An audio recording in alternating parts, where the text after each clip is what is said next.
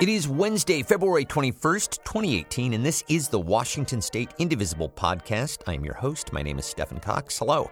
On this week's show, we continue with our discussion of the school shooting in Parkland, Florida.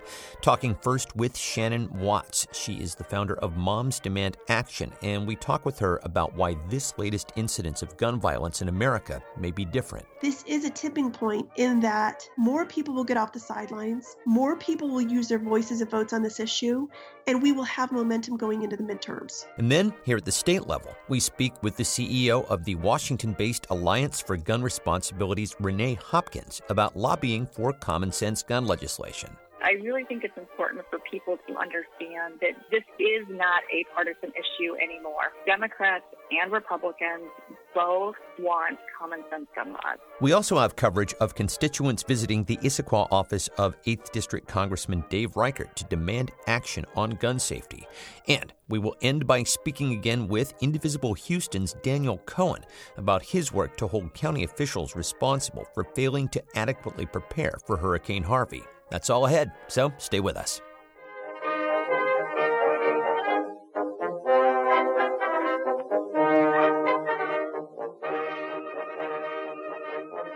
We are joined first this week by Shannon Watts. She is the founder of Moms Demand Action for Gun Sense in America, which is part of Everytown for Gun Safety. Shannon Watts, thank you so much for being with us. Thank you so much for having me on. We're really happy to have you. So you're a mother of 5, and you started Moms Demand Action after the Sandy Hook tragedy in 2012. Just tell us very briefly about how the group started and how it grew. It grew very rapidly, didn't it?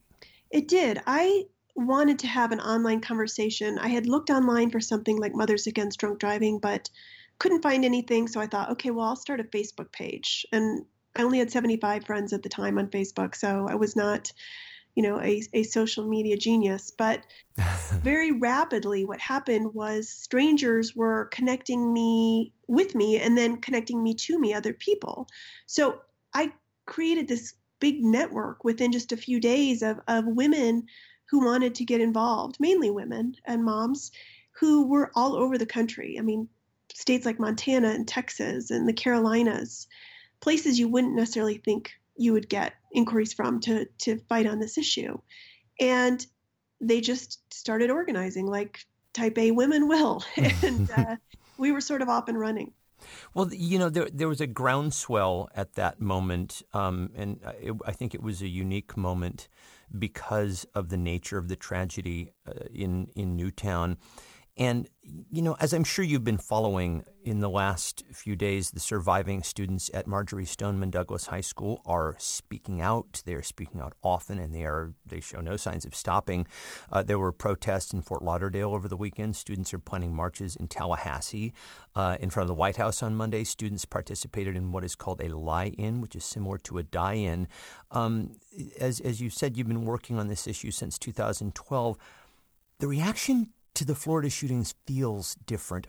In your mind, are we seeing a tipping point right now, maybe? I do. I think that this feels different to me, too. I think in part because it's the first time almost every family, every community member has come out in unison to say the same thing. We need stronger gun laws. And we've seen that, a parent or a family member or a community member in the past. But this is just kind of en masse, and it's amazing, and keeping this certainly at the forefront of the conversation. I am always hopeful that Congress will do the right thing, always.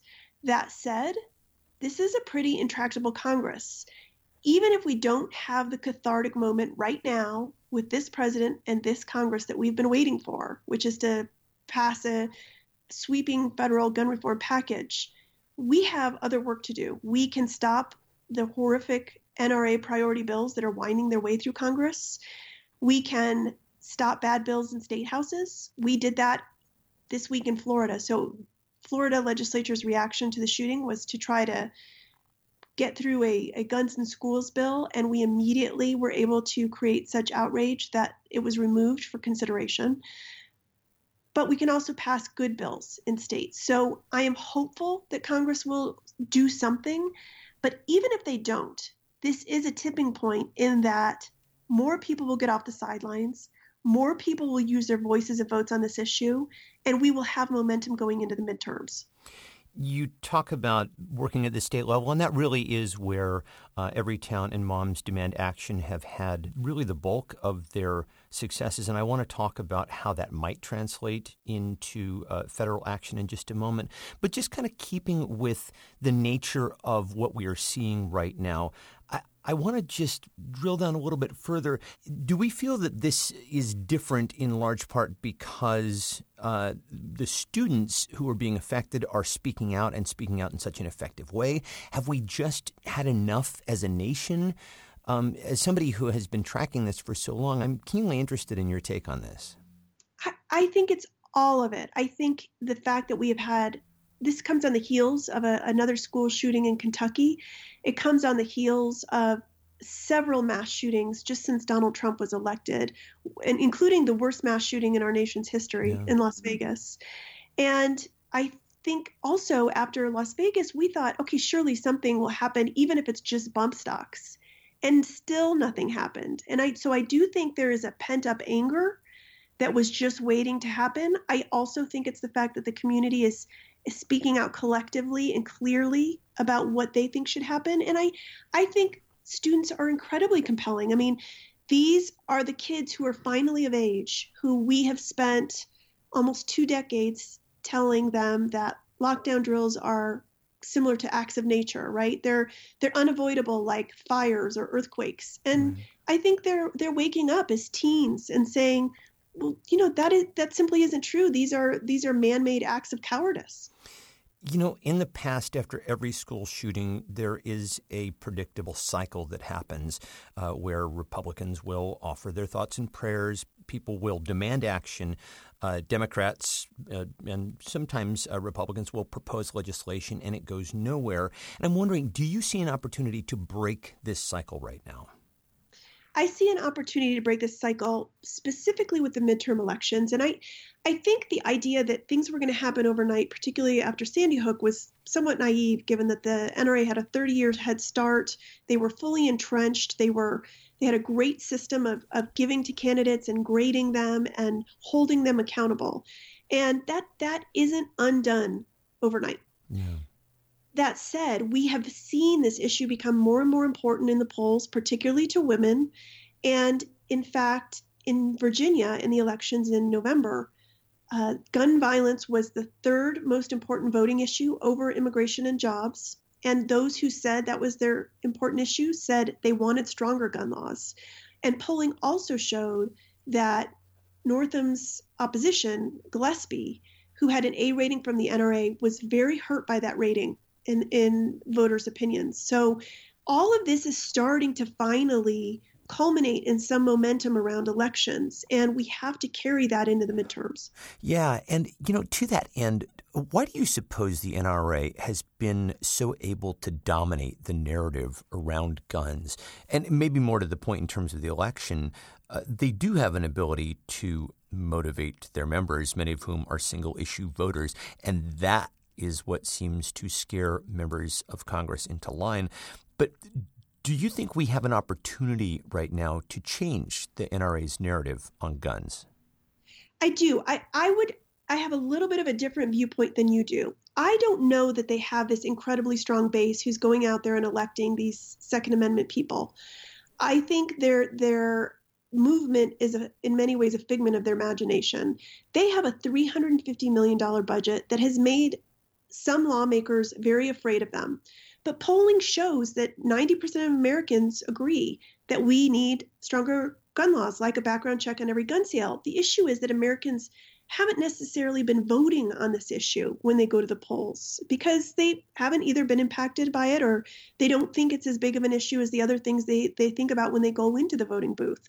But I think that it will be top of mind now. I think that the inaction of our lawmakers, not just in Congress, but in our state houses, to stop these tragedies from happening. In Florida, for example, there were many things the governor and the state legislature could have done.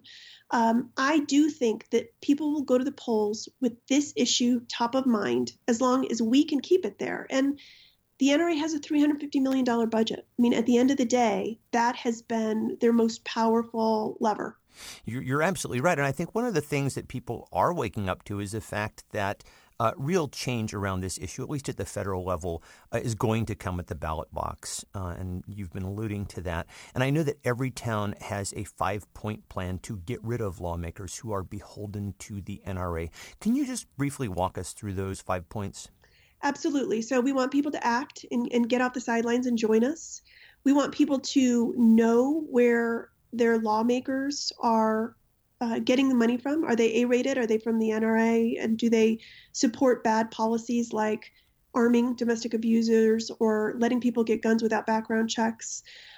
We also want people to vote on this issue. When they go to the midterms, we want them to register and register their friends so that they're voting on this issue. And if they can't find a suitable candidate, then, they may just have to run themselves, and we'll train people how to do that too. Well, so you talk about registering people to vote, and I'm wondering if, given that young people seem particularly energized around this issue right now, if you would advocate voter registration drives at high schools and college campuses.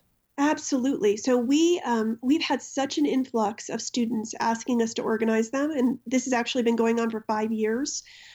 We finally decided right after this horrific tragedy that we would do something. We would give students a platform. So we created Students Demand Action, and we are getting inundated from young people across the country who want to get involved. And that will be something that we will show them how to do, which is to hold those kinds of registration drives. I mean, millions are going to be eligible, including my own 17-year-old son, to vote by the time the midterms roll around. And we have to make sure that they're registered. Yeah. You also talk about running for office. You are a board member of Emerge America and Rise to Run. These are organizations that recruit and train women to run for office. And I'm wondering, do you feel that if we had more women, in particular mothers, holding elected office in this country, that the legislative conversation around gun safety would change? I do. I mean, polling has shown that this issue is more important to women than it is to men as a voting issue. And it also shows that when women are making legislation, they're more likely to make legislation that is stronger in terms of gun laws. So I think it will make a huge difference. I do think, women are sort of innately pulled toward activism that protects their families or their communities. And we've certainly seen that with Moms Demand Action. Obviously, we're men as well. But I think that a big part of this solution is training our activists to move from just shaping policy to actually making it. And I'm sure you get asked this all the time, but do you have any plans to run for office at any point? I've thought about it. I feel like I'm doing so much in this role. And the thing I'm so passionate about is helping other women run, particularly women of color. And so that's why I'm in the capacity I am on the boards. But this is a real passion of mine, especially with the upcoming generation, getting them to feel like this is something they can do right out of college. They don't have to wait until they're 47, which is the average age women run. Well, I did not know that. Yeah. It would be very energizing, I think, to have younger women running. It would probably bring a completely different dynamic to elected politics. Absolutely. I mean, look, my generation has done better than the generation before it in terms of feminism, but, intersectionality is a whole new concept, and it's such an important and integral concept. And I think it just comes more innately and intuitively for this younger generation, and it will absolutely change the face of lawmaking. Right. And not to mention the facility this generation has with social media, too, having grown up with it. You see that in the way that the students at Marjorie Stoneman Douglas have used it to plan marches and protests. And speaking of that, on March 24th, they have created what is called the March for Our Lives in D.C., and it's also springing up. Other marches are springing up across the country. And then on April 20th, which is the 19th anniversary of the Columbine school shootings, there is a national school walkout planned. Are Moms Demand Action and Everytown planning on taking part in these events in a support capacity? Are you planning additional events? We are, along with Gabby Gifford's group, Gifford's Courage, we are supporting the marches all over the country on the 24th of March. And we will certainly turn out our volunteers and our activists to be a part of those all over the country. And that's the value of being a grassroots army. We're everywhere. So we're excited to see this be led by students and to follow their lead, and hope that the events on the 24th are huge, but also that they're activism driven, right? So we'll be there registering people to vote, and we'll be there handing out ways to get involved in this movement, so that it isn't just about that day, but it's all of the days between the march and the midterms. Yeah, and I think this is something that absolutely people want to keep the momentum going all the way through to November. So one last question, and I'll let you go. How can Indivisible, and you mentioned grassroots groups, how can Indivisible and other grassroots groups best support and be an ally for the work that you're doing right now? Well, I would say Indivisible is a very strong ally. I was just looking at pictures from our march in Chicago over the weekend, and you guys were right there with your Indivisible signs next to us with our Moms Demand Action signs. I think we have very similar goals. Obviously, Indivisible has a bigger menu of issues that they look at and work on other than just guns. But I think, this is about strength in numbers, and certainly your organization and our organization together provide that. If people want to get involved in our organization, they can text the word ACT to 64433.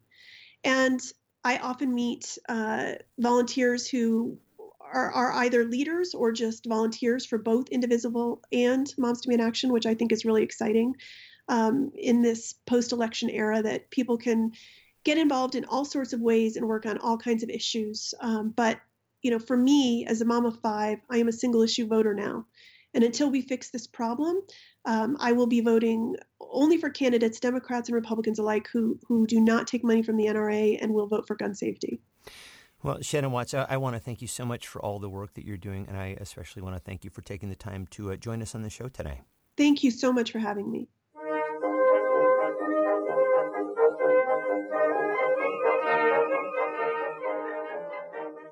And next, we will take a look at what is being done here at the state level.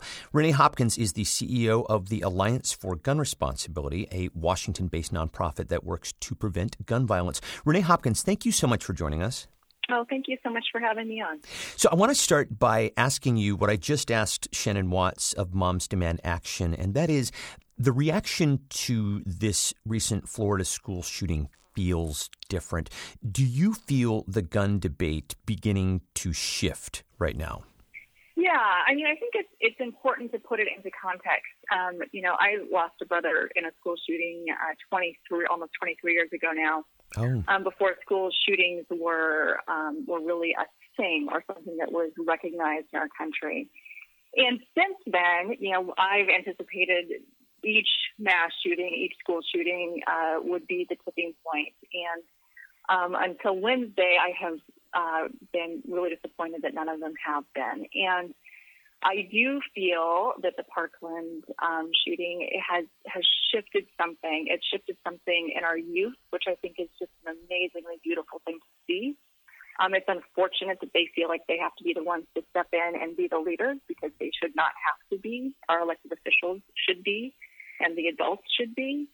But that being said, their energy and their commitment to ensuring that this doesn't happen again and again and again, I think is the real difference. And I think it's a way that we should ride, and we should support them and let them lead, and lead when they want to take a backseat. Because, what they've all gone through, no one should have to go through in our country. Yeah, absolutely. And I am very sorry to hear about your experience in all of this as well.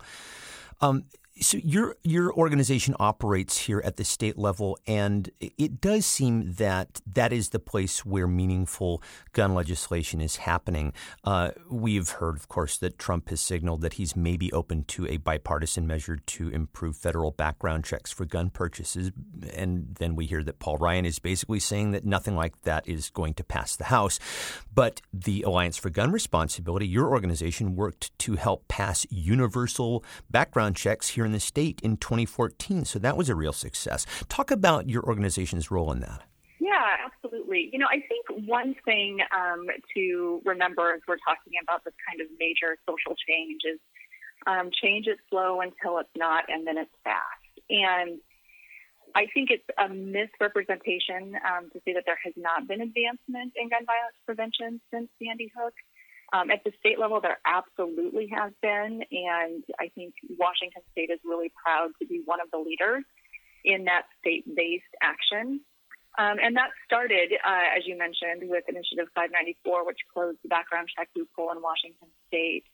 And that was an election, it was the first time that background checks were run on the ballot successfully.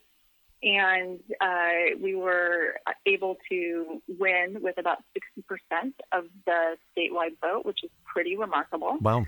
Washington State, like a lot of states, has a pretty clear urban-rural divide. But one of the things we learned through that process, through the Initiative 594, is that for the most part, across the board, men, women, grandmothers, grandfathers, mothers, fathers, gun owners, non-gun owners, Republicans, Democrats, even NRA members are supportive of common sense gun laws. Well, it's funny that you mentioned that, because a Quinnipiac poll that was just released on the day that we are recording, on the 20th, shows support for universal background checks 97-2, which is virtually unanimous. It's as close to unanimous as you ever see in a poll. And so, yeah, it is an issue that cuts all the way across, isn't it?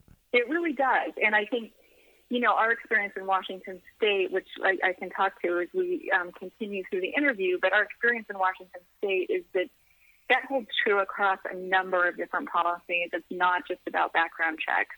I think our elected officials are frankly, in the dark ages, as opposed to their constituents as far as responsible gun laws. And the public, the voting public, is crying out for their elected leaders to show leadership and actually enact a number of common sense gun laws. And to that point, the measure that was passed here in 2014 was a ballot initiative, and so it was not done through the state legislature. Rather, it was something that was done by the people.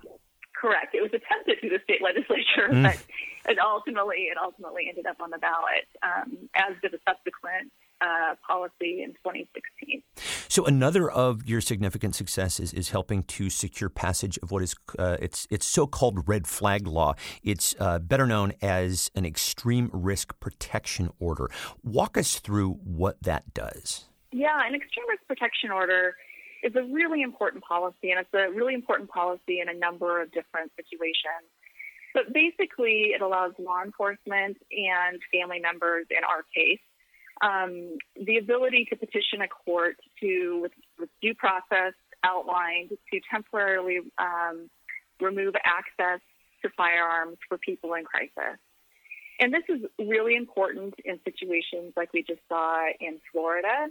Clearly, this young man had all of the warning signs that he was in crisis, and there was not a tool for his loved ones or law enforcement or officials to legally remove his ability to own or possess firearms. And he bought his firearms legally there. They now know. Legally.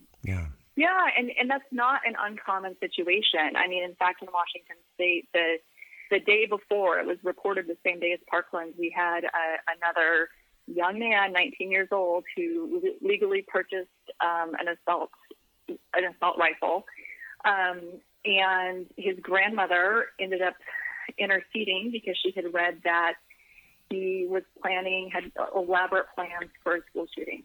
Yeah, this was in Everett, I believe. This is in Everett, Washington, correct.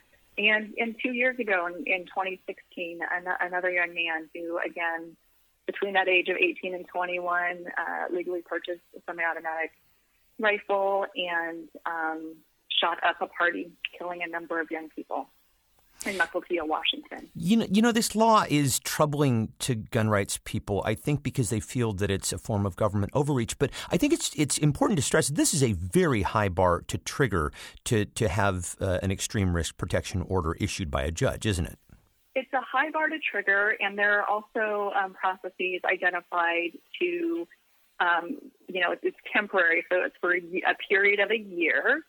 At the end of that time, if no one refiles for an additional period of an extremist protection order, firearm rights are restored. There's also a mechanism within the law that an individual can petition the court to have their firearm rights renewed even sooner. So it is a high bar, and I also think it's a really important law when we're talking about suicide by firearm. In our state, the vast majority of firearm deaths is from suicide. And we have a lot of great research now that shows that, the more lethal means available at the time someone decides to try to commit suicide, the less likelihood they have of surviving. And the really important thing, which, that makes sense, but the really important thing is that when people survive a suicide attempt, only 10% of them ever go on to die by suicide. So the myth that if someone wants to commit suicide, they'll find a way simply does not hold true based on research. So really making sure that, people in times of crisis do not have access to firearms will save lives. I do want to bring up a little bit of language that I used when I introduced this. I referred to it, and this is as it is somewhat commonly known as a red flag law, but there's a move away from using that language because it's stigmatizing, isn't there? Yeah, it can be stigmatizing in mental health communities. And I think the important distinction that our organization has really tried to make is people living with mental illness are actually much more likely to be victims of violence, of all kinds of violence, including gun violence, than they are perpetrators. And so we really want to be careful that we're not stigmatizing people with mental illness as somehow being inherently more dangerous, because they simply are not. So another victory that your organization was part of was passage of the Law Enforcement and Victim Safety Law. Tell us a little bit about what that does. Yeah, absolutely. One of the things that we learned during implementation of both 594 and another really important law, which is the Domestic Violence Protection Order law, which allows for victims of domestic violence to file a petition with the court to remove firearms, the ability to purchase or possess from their offenders. And one of the things that we realized is once the person is on the prohibited purchaser list, when they try to, and they do try to, we know this, I think that's another myth, that people who are on the prohibited purchaser list would never try to legally buy a gun. They would just try to get it illegally, and that is not the case. We have data to back that up now. But basically, one of the issues that we realized is that I'm someone who is prohibited. I go and try to purchase a firearm. I'm denied, so I'm not legally purchasing it at that moment. But that information was going nowhere. So local law enforcement was not informed that someone who is not able to legally possess firearms is trying to purchase one, nor were victims of domestic violence. And so this is a really big loophole that we recognized in the law, and we had two great champions in the legislature, a Republican and a Democrat, who Republicans is actually a sheriff, and Democrat is a lawyer, and they decided to take up this issue and worked with our policy specialist and drafted a really, really significant and great piece of legislation. And so now in Washington State, as of this last summer, if someone tries to legally purchase a firearm, local law enforcement is notified, as are any victims who signed up to be notified, which is a really, really important piece of legislation, and I can't applaud our state legislature more for passing that last year. Now, you mentioned domestic violence. There's a measure that is connected to that as well that passed in 2014 with your help, and that was the Domestic Violence Protection Order, correct? Correct. And that's a law that is, I think, is just similar to IRPO. A lot of other states now are looking at adopting, whether it be through a legislative process or at the ballot. We know that the intersection of gun violence and domestic violence is critical. Women who are in domestic violence relationships where a firearm is present are 500 times more likely, or 500% more likely to die than those where a firearm is not present. And when you think about that, that's pretty staggering. And it's not just the women, it's often children in the family that are impacted. So, our organization is really focused on keeping guns out of the most dangerous hands, and whether that's a domestic abuser, someone who's homicidal, or someone who's in crisis and might be suicidal. So the Domestic Violence Protection Order law is very, very important. So you have got a few items on your legislative agenda for 2018 in Olympia. We have learned that a bump stock ban passed the Senate, and it looks like it's going to pass the House. But a measure to improve background checks for assault weapons looks like that has stalled. First, tell us a little bit about this measure. What specifically would it do? Yeah, well, the version that's currently stalled in the Senate is basically, it's really simple. It's increasing the age at which a person can legally buy an assault-style rifle from 18 to 21.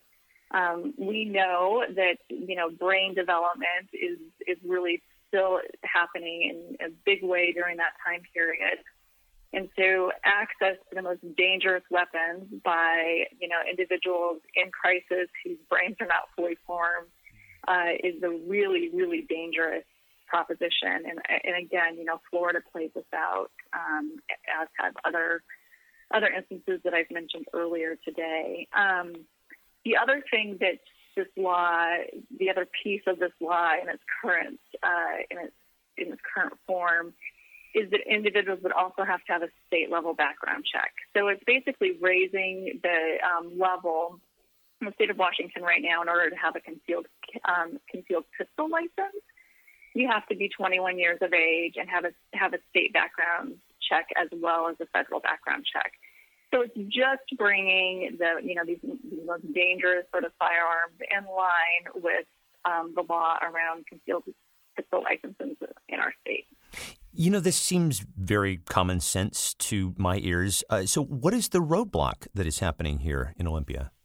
Yeah, it's really unfortunate. The irony is not lost on me or our organization that this bill stalled in the Senate. And to be very fair, this bill's also stalled in the House. So this is the sort of responsibility around this bill lies on both House and Senate, Democrats and Republicans.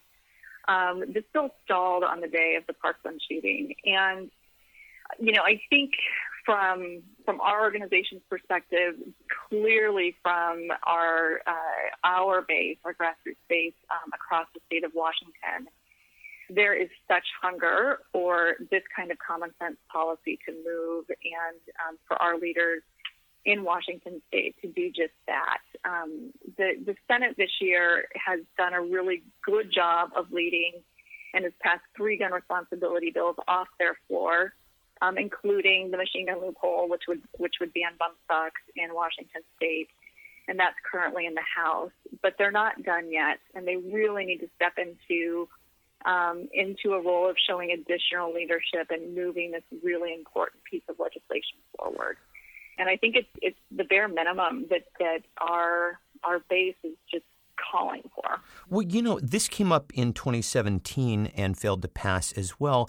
And I'm wondering if you have a sense, and you mentioned that this bill stalled on the day of the Parkland shootings, and this was before I think it was really understood, just as we've discussed earlier, how fundamentally different the response to that shooting would turn out to be. Do you have a sense that may shift the dynamics in Olympia right now regarding this bill? Yeah, I would say that I have an expectation that it will, and that Washington voters have an expectation that it will. And I have a sense that many of our leaders are doing everything that they can to move this bill forward. But they need to continue hearing from people from throughout our state who are supportive of this legislation. And, frankly, I think across the country, Washington state is no exception. Our elected leaders are just behind where their constituents are in terms of common sense gun laws. And this law clearly fits that as an example. Well, I think we're being led by high schoolers right now.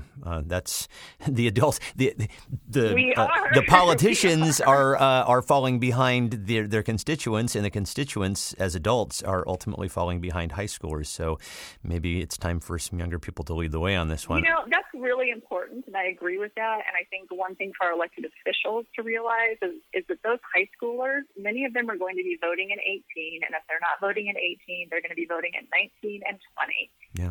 And it's time for our elected leaders to catch up. There is speculation, and I've heard it often, that this generation that is coming up right now is going to, because they're the ones that have lived with the reality of duck and cover drills, are going to be the ones to actually put some meaningful gun legislation in place. Yeah, I think that's probably really true. I think that doesn't let the adults off the hook. We still need to keep pushing and supporting them and pushing. But, I have a 12-year-old daughter, and to her, all of this is just craziness. That she doesn't understand why this is such a big issue in our country. And I kind of understand where she's coming from. Absolutely. And, since you mentioned that, I see a lot of parents on social media talking about how they've become afraid to send their children to school. And this is something I just don't think any of us would have predicted would be a reality of life in 2018. So in your mind, what else do we need to do in Washington to ensure that our kids are safe from gun violence in their schools? Yeah, it's a really good question. In addition to the policies that we've already talked about, which I think definitely need to move forward, one of the other big issues with school shootings in particular is just access to firearms by young people. And it's really important that adults are held liable, held criminally, or strictly liable for any time a firearm would get into the hands of a child or young person, child up to 18, and that harm comes as a result. And we have a policy that has morphed for the last 20 years. Actually, we have a great legislative champion who's been working on a child access prevention law, or dangerous access prevention, as we call it at this point. And it's a law that, again, is really common sense. It does not prescribe how anyone has to store firearms. It just says that if you don't store them safely and something happens as a result, that you're held liable. And that is so common sense. And again, I think balance is a real American principle of we all have rights, but we also all have responsibilities, and responsibilities that come with those rights. And this is a law that could really make a difference in access. And that's not just important in school shootings. It's also important in suicide prevention.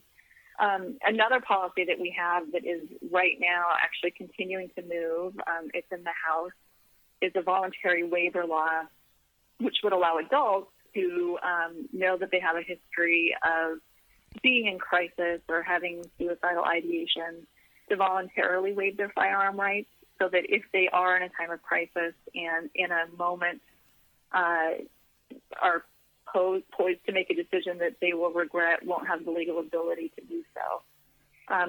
It's the first of its kind in the country. We do expect it to pass this year, and we look forward to seeing the impact that it has on suicide in our state. Well, there is a list of your agenda items, the pieces of legislation that you would like to see passed in 2018, and I think we can encourage people, listeners, to call their state representatives and senators, go to the website, take a look at some of these initiatives that are coming through the Assembly and through the Senate, and to call when appropriate. Yes, call, email, tweet, do all of it. I think I don't think I had a good understanding until I really got into this work of just how important constituent contacts are with our elected officials. They do need to hear from you, and your voice does matter. Your voice matters. Your vote matters. Please do take the time our policy agenda can be found on our website. Ways to financially support our work can also be found on our website.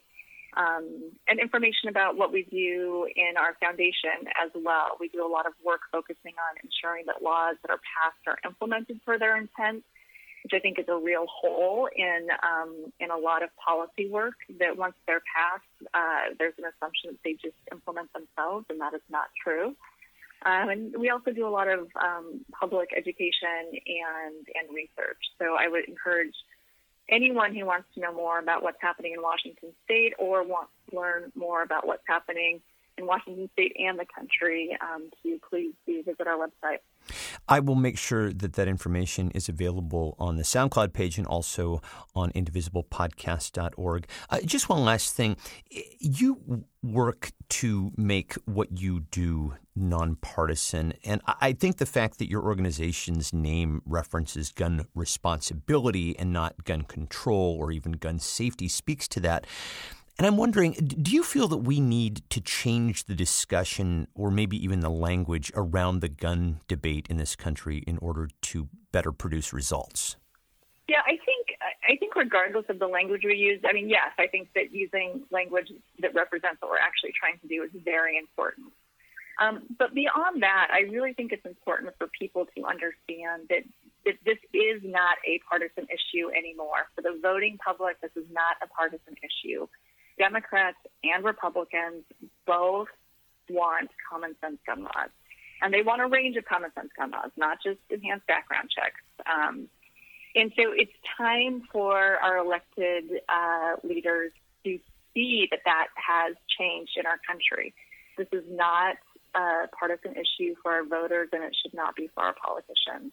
And I think that's where you get to really where the gun lobby comes in. And their money stops our elected officials from actually representing the will of their constituents. And that's something that we work really hard at the Alliance to stop.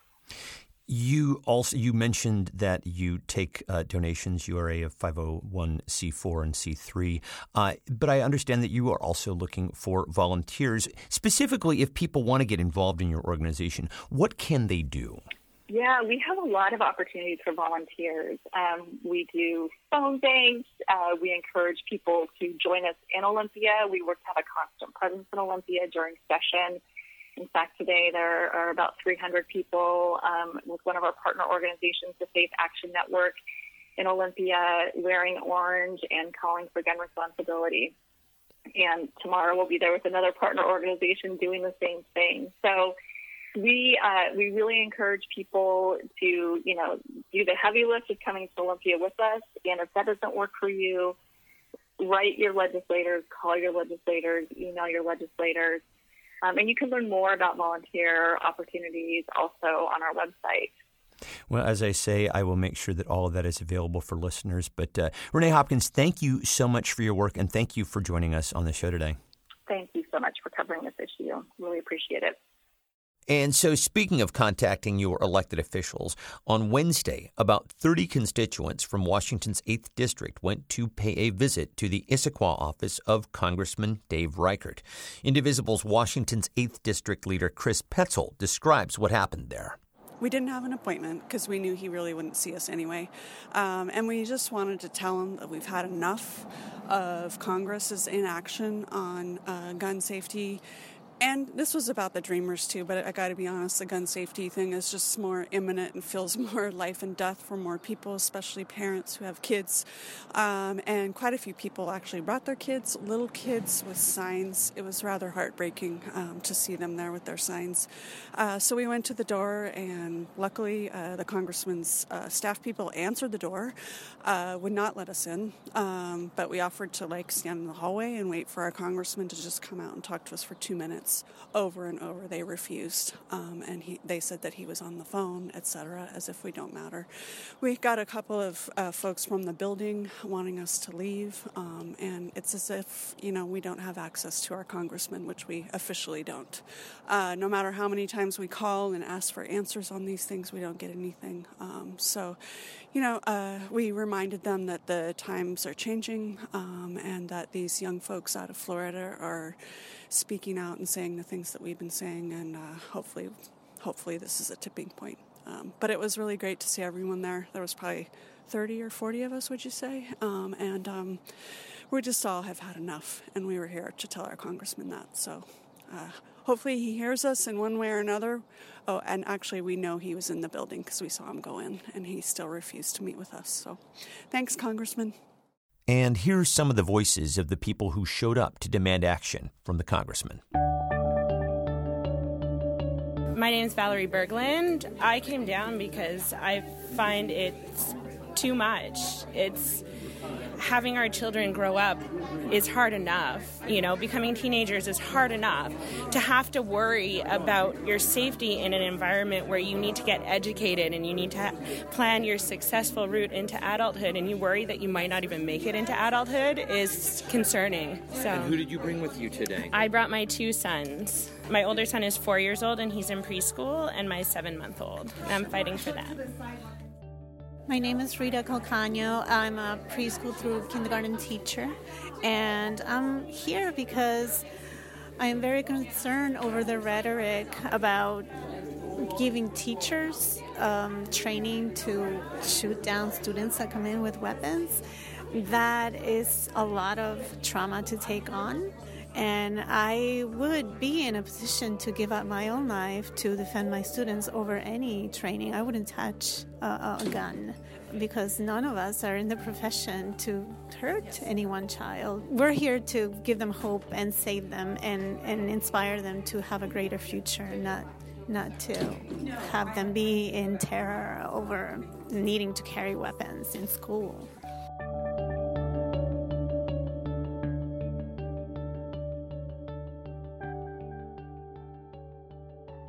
And finally this week, last year in the wake of the devastation of Hurricane Harvey in Houston, we talked with Indivisible Houston's Daniel Cohen about the view from the ground there and about how Indivisible was taking part in the cleanup efforts. It has been about 6 months since the storm, but many problems still persist there. And an article just put out by ProPublica and the Texas Tribune details how Harris County officials failed to adequately prepare for an event like Harvey. So Daniel Cohen is back with us again to talk about what is going on there and how he's been working to address it. Daniel Cohen, thank you so much for being with us again, man. Absolutely. Thanks for featuring us on the podcast and for covering this topic. It's obviously really important to us down here. Well, we're glad that you reached out. So first, give us an idea of what things are like there now. I think the rest of the country assumes that things are back to normal in Houston. And from what I've heard from you, they mostly are. But there are people who are still struggling to get back on their feet in the wake of Harvey. So tell us about that. Well, and that's a great question, and that's a good way of putting it, that if you were to visit Houston, Texas, you would see some business as usual where people are driving on highways that were shut down during the storm. Buildings are basically functioning and people are going to work in a lot of parts of the city, particularly the inner loop where damage was not quite as bad in many locations. And there wasn't quite as much damage from the storm overall, and there was better drainage, as there often is in areas that have more resources to begin with. But there are lots of people who are struggling. I actually received word of a woman with a 5-year-old child on the west side of Houston who is still looking for help in terms of food, building supplies, things like that. And they're still struggling. She's still struggling to get things together. There are neighborhoods like Lakewood that are still struggling. There is a pretty well-known story at this point about a Cambodian community that has had tremendous difficulties. In fact, there was a somewhat of a controversial story because a Confederate group went down there and actually kept FEMA from providing resources in some cases. That story hit ABC 13. So the point is that between the infrastructure challenges of the storm and the political dynamics behind it, there definitely is still plenty of work left to do down here in Houston. Well, let's talk about the political dynamics in play here, because last week you personally went to address the Harris County Commissioner's Court about the county's multiple failures around the hurricane. The ProPublica article shows that the commissioners approved a plan back in January of last year, this is, of course, before the storm hit, that assumed that it would take a relief organization like the Red Cross upwards of 7 days to reach people in a disaster. And so the county was supposed to train their personnel to act as first responders in that interregnum period. But that is apparently not what happened, and you went to talk with the county commissioner's court about it. So talk about what happened in terms of the county's response when Harvey did hit. Well, when Harvey hit, it was mostly chaos. The ProPublica piece does a great job of detailing the fact that Harris County employees were unprepared for it and didn't even know what to do and were unaware of the plan that the commissioners had passed. They were the ones who were supposed to be acting, when in reality what wound up happening when the storm hit was grassroots organizations started preparing, pushing relief, and getting resources in place so that people could get back on their feet faster. It really was the people that picked up the slack more than anyone else. Yeah, you talk about how volunteer groups like Indivisible and also Black Lives Matter, the Democratic Socialists of America, were really taking up the slack in those days after the storm. So when you talked to the county commissioner's court directly, and you read a statement there on the record, what was their response? Everything you see in the video that we posted is salient. So the only response that we got was, "Thank you for your service, Mr. Cohen." Is the county doing anything at this point to help some of the people that you talked about earlier who are still struggling after the storm, or is that still just largely falling to volunteers? I think that the county has put on a cosmetic look, but I don't think that they're really acting in this case. They will hear people out at commissioner's court and direct them toward aides or staffers or bureaucrats and say, this is who you need to talk to, which is something that they would need to do in addition to the other work. But the problem is that they're not doing the other work necessary to really solve it. They are running around trotting out a plan for hurricane prevention, but considering that the county commissioner's court hasn't had much turnover in the last 10 years, I think that the real question is, why do we not have these steps implemented in the first place? Well, and you've also sort of hinted at a larger issue, which is that given that this is an election season, a lot of the hurricane prevention plans that are being talked about are basically being used as, for want of a better term, political footballs, right? Well, the people are the political football, unfortunately. The plans themselves are being used as tools of symbolism and propaganda to propel people into office. A lot of these lawmakers have been there for 10, 15, 20 years and failed to prepare us over that time. Hurricane Harvey is hardly our first storm. We've had 5 major floods over the last 10 years. We've had to redefine what we mean when we say a 10-year flood, a 100-year flood, a 500-year flood, because it just keeps raining and flooding our neighborhoods. There are some of these homes that have flooded 2 and 3 times. We never fixed our real estate law in the state of Texas, so people who lived in spillover zones, the agents didn't have to inform them when they were buying their houses that they lived in those spillover zones. The only people who had to be informed were people who were buying homes in floodways. And the only people who were buying homes in floodways were buying them because they were the only homes that they could afford in the first place. This has been a massive failure of leadership.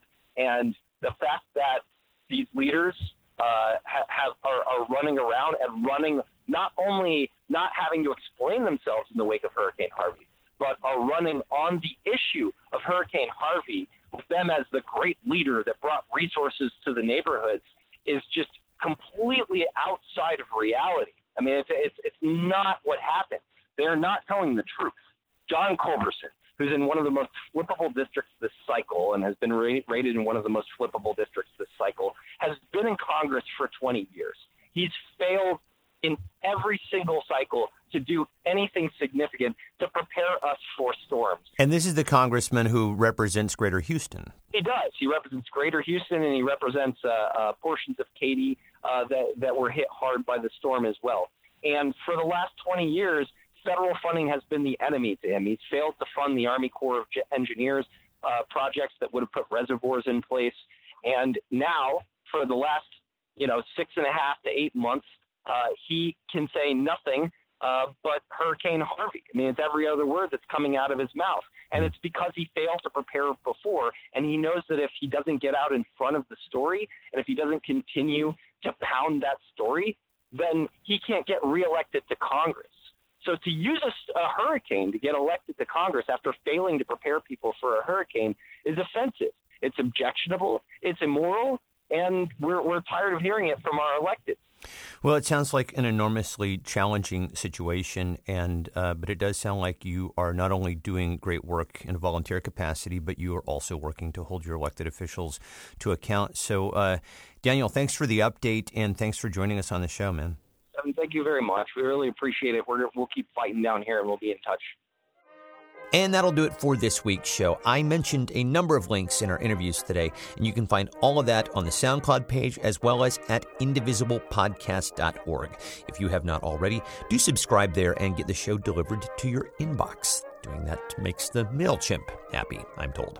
Also, please do keep the emails and the tweets coming. The email is indivisiblepodcast@gmail.com, and the Twitter handle is indivisiblepod. The Washington State Indivisible Podcast is a production of Get Creative, Inc. The executive producer is Aaron Albanese. Thank you again to my guests Shannon Watts, Renee Hopkins, and Daniel Cohen. My special thanks goes out to Megan Adamoli and Taylor Maxwell. And as always, my thanks to you for listening. We'll see you guys next time. Bye.